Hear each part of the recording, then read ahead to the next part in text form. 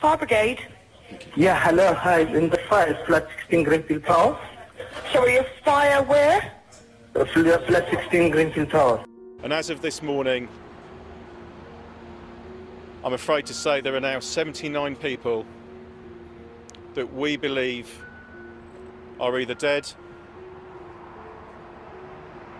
or missing, and I sadly have to presume are dead. This fire was one of the biggest disasters to strike this country since the Second World War. Tonight at 6, a huge fire engulfs a tower block in London. At least 12 people have been killed, dozens injured, and the death toll is expected to rise. How does a community become stronger than ever after a deadly fire taking 72 innocent lives? Today, we are going to be retelling the story of how the community helped those affected by the Grenfell Tower fire. My name's Alyssa, I'm a student from West London. Hi, I'm Navi and I'm a student and I'm very much interested in politics and government. Hello, I'm Sonia, I'm a student and I live near Grenfell. My name's Ione, I'm a student from West London. Hi, I'm Maria, I'm a student at the Global Academy and I live near Grenfell Tower. But before we do that, let's go back to the night of the fire.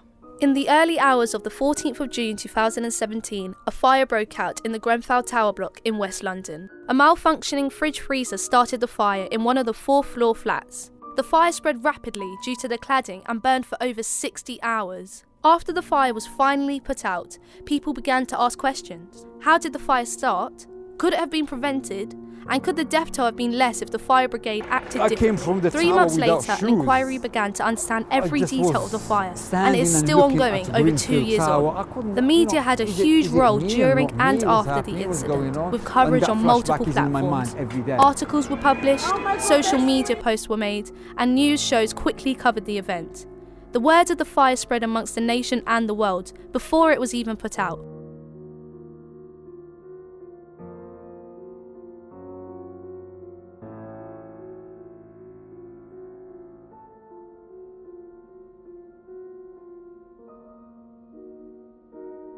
In the days that followed the horrific fire, the community came together in a way that London hadn't ever seen before. The amount of donation was described to be sensational. There were over 40,000 boxes of donations collected that they had to be moved into warehouses to make more space. People provided food, clothes, and even offered a bed for the victims to stay in. The aftermath was very eventful. As well as the investigation going ahead, the stress was on.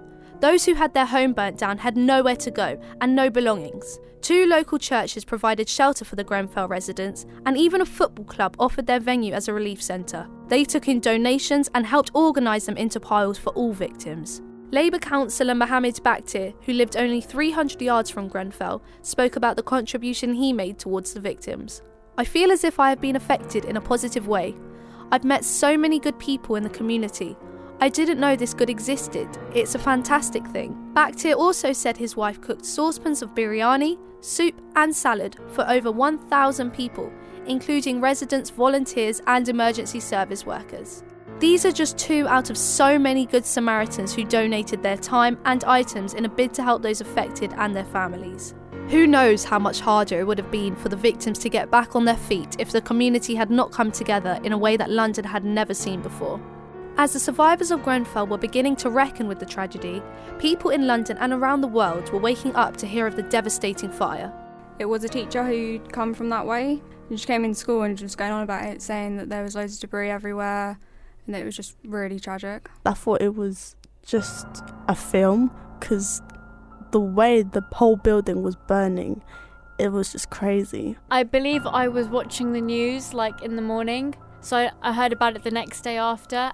I didn't clock it until it was next morning because my family doesn't watch TV, and when it became bigger, obviously next morning in school everyone was talking about it. I was like, wait, what country is this, When I realised what happened, I was kind of shocked, and it was kind of close to my house as well.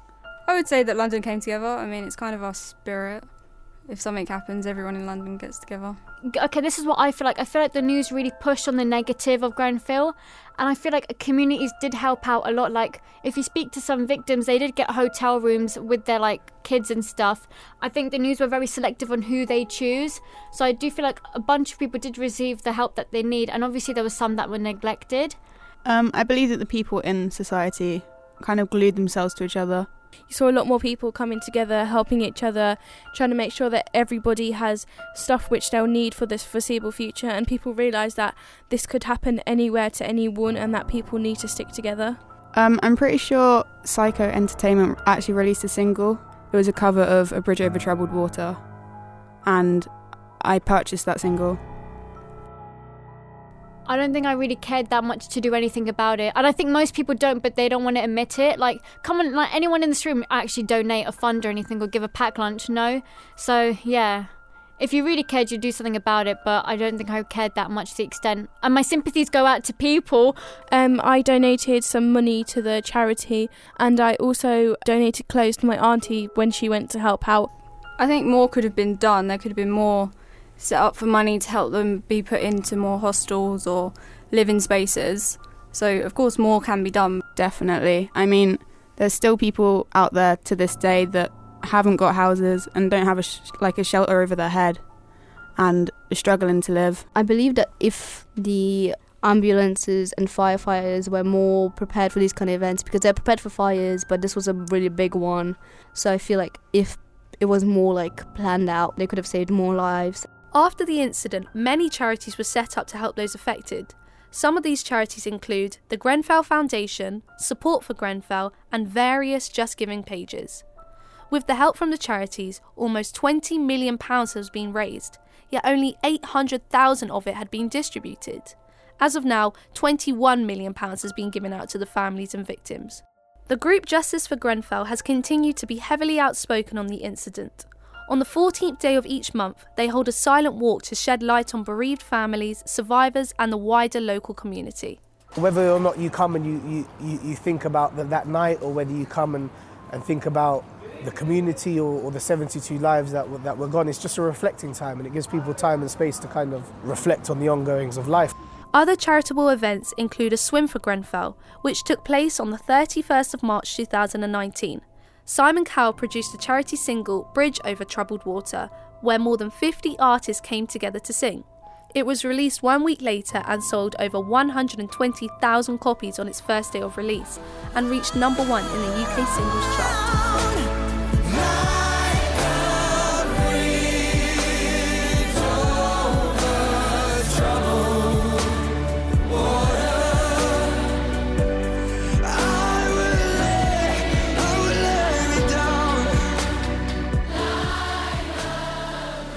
There was also a football match called Game for Grenfell, where professional footballers, celebrities, firefighters and survivors all railed together to play football.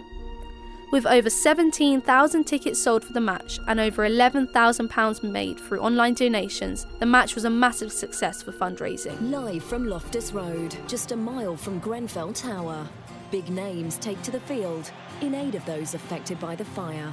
Alan Shearer and Les Ferdinand lead their teams to meet for one special game and for one special cause. Game for Grenfell, next Saturday at 2, live on Sky One.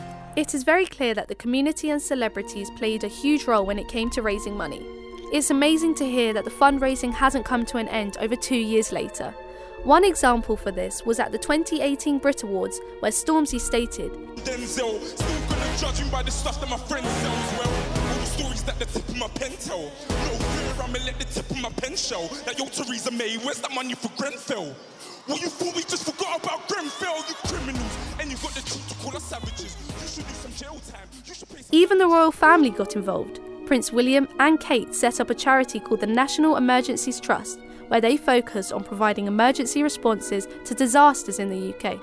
2 years on, and the charities are still running and continuing to raise money for the survivors of the Grenfell fire.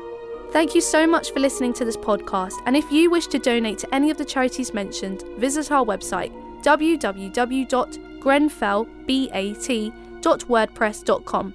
Any amount donated is appreciated. Thank you again for listening.